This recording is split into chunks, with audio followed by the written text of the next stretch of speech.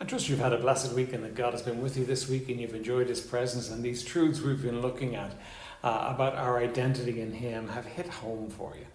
The apostle now brings us to a very practical application of this in Colossians 3 verses 5 through 7.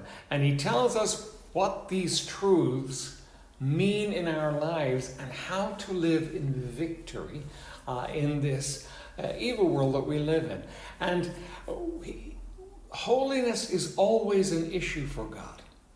It's not just about great spiritual truths that you take and you just kind of ruminate on. No, those spiritual truths have to be applied in your life, and they give you freedom and victory. Freedom to be holy and victory as you walk with Him in this world. All right, let me read them for you. Colossians 3, 5 through 8. Mortify therefore your members which are upon the earth, fornication, uncleanness, inordinate affection, evil concupiscence, and covetousness, which is idolatry. For which things' sake the wrath of God cometh on the children of disobedience, in the which ye also walked sometime when ye lived in them. So he's talking about your life before you were saved there. And he says this, now mortify, that's a very strong word. It means to put to death. Now, you say to me, but I think, I thought you said that we were dead to sin. Yes, we are. The victory has been won, but it needs to be applied in our lives. There is now power for you to do this, but again, you have to choose. You have to make this choice, and you have to decide, I'm not giving into it. I'm not going with it. I don't want anything to do with it. And when you do that, you're going to find that you have a power you never dreamed possible. It's not that you do it by yourself. It's you are willing to do it, and God gives you the power to do it. But you can do these things if you are willing. Now, the Christian who is not willing to put these things off is going to find themselves in a very difficult place. In a sense, you're going to find yourself in a place where you're neither living in the Christian world or you're living in the sinful world, and you're caught between the two, and you're not at home in either. Really, the most miserable people, I think, on the planet are Christians who do not let the Spirit of God lead in their lives and do not enjoy the victory that God has given them to enjoy. You can no longer live in the wickedness. It just won't work. You're different. You've been changed. The Spirit of God has come in, and there's no way for you to be comfortable with the wickedness of the world anymore. So you got to put it to death. You got to decide, I don't want it anymore. I'm done with all that stuff. It didn't serve me very well before I was saved. Now I'm saved. I belong to God, and now I'm done with it. I don't want anything to do with it. And then he talks about sexual sins, immorality, in all those words there, when he talks about fornication, uncleanness, inordinate affection, evil concupiscence. And those are those vile sins that we know and recognize. Well, no, a Christian shouldn't do those things. People shouldn't be involved in those things. But notice what he does, and Paul often does this.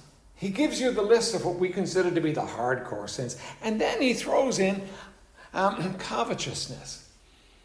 That avarice, that greed for more that is such a part of our culture and our society.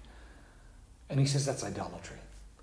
And here's what happens in our lives. And we need to understand this issue. That when you and I are living in sin, and when you and I are living with greed and avarice and wanting more, what we're doing is, that's our God.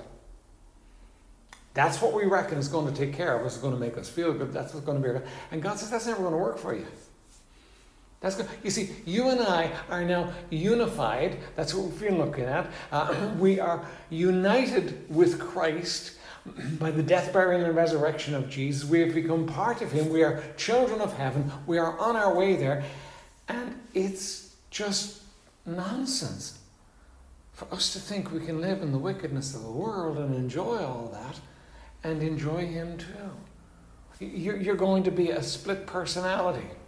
You're going to be a man who is a double-minded man. And James says you're going to be unstable in all your ways. You're going to be stumbling around. Your life's not going to be going very well. God expects that because you're His, because He has given you His Spirit, made you His child, given you a home in heaven, you're going to walk with Him and enjoy Him. And when you don't, He can't bless your life.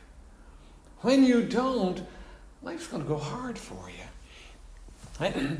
For which things sake the wrath of God cometh on the children of disobedience. Now, you and I need to understand this, that God is upset with sin all the day long. In fact, the Bible says that he's angry with the wicked all day long. Now, you're his child, and it's different. He doesn't cast you out of the family. He doesn't crush you because of your sin. But he can't bless your life when you're not walking his way and depending upon him. So you need to come to a decision. You need to put to death the deeds of the flesh. There's power now to do it. You have been given the Spirit of God to indwell you and to enable you to live a different way. And God says, live it. Since you're risen with Christ, look on the things of heaven, not on the things of the earth. Don't let the flesh rule anymore. It didn't do you very good before you were saved, and it certainly won't do you any good as a believer. Put it to death. Be done with it. Walk away from it and enjoy him and his presence and his blessing, and live the life as a believer you are meant to live. Have a great weekend, and do worship with the people of God this weekend.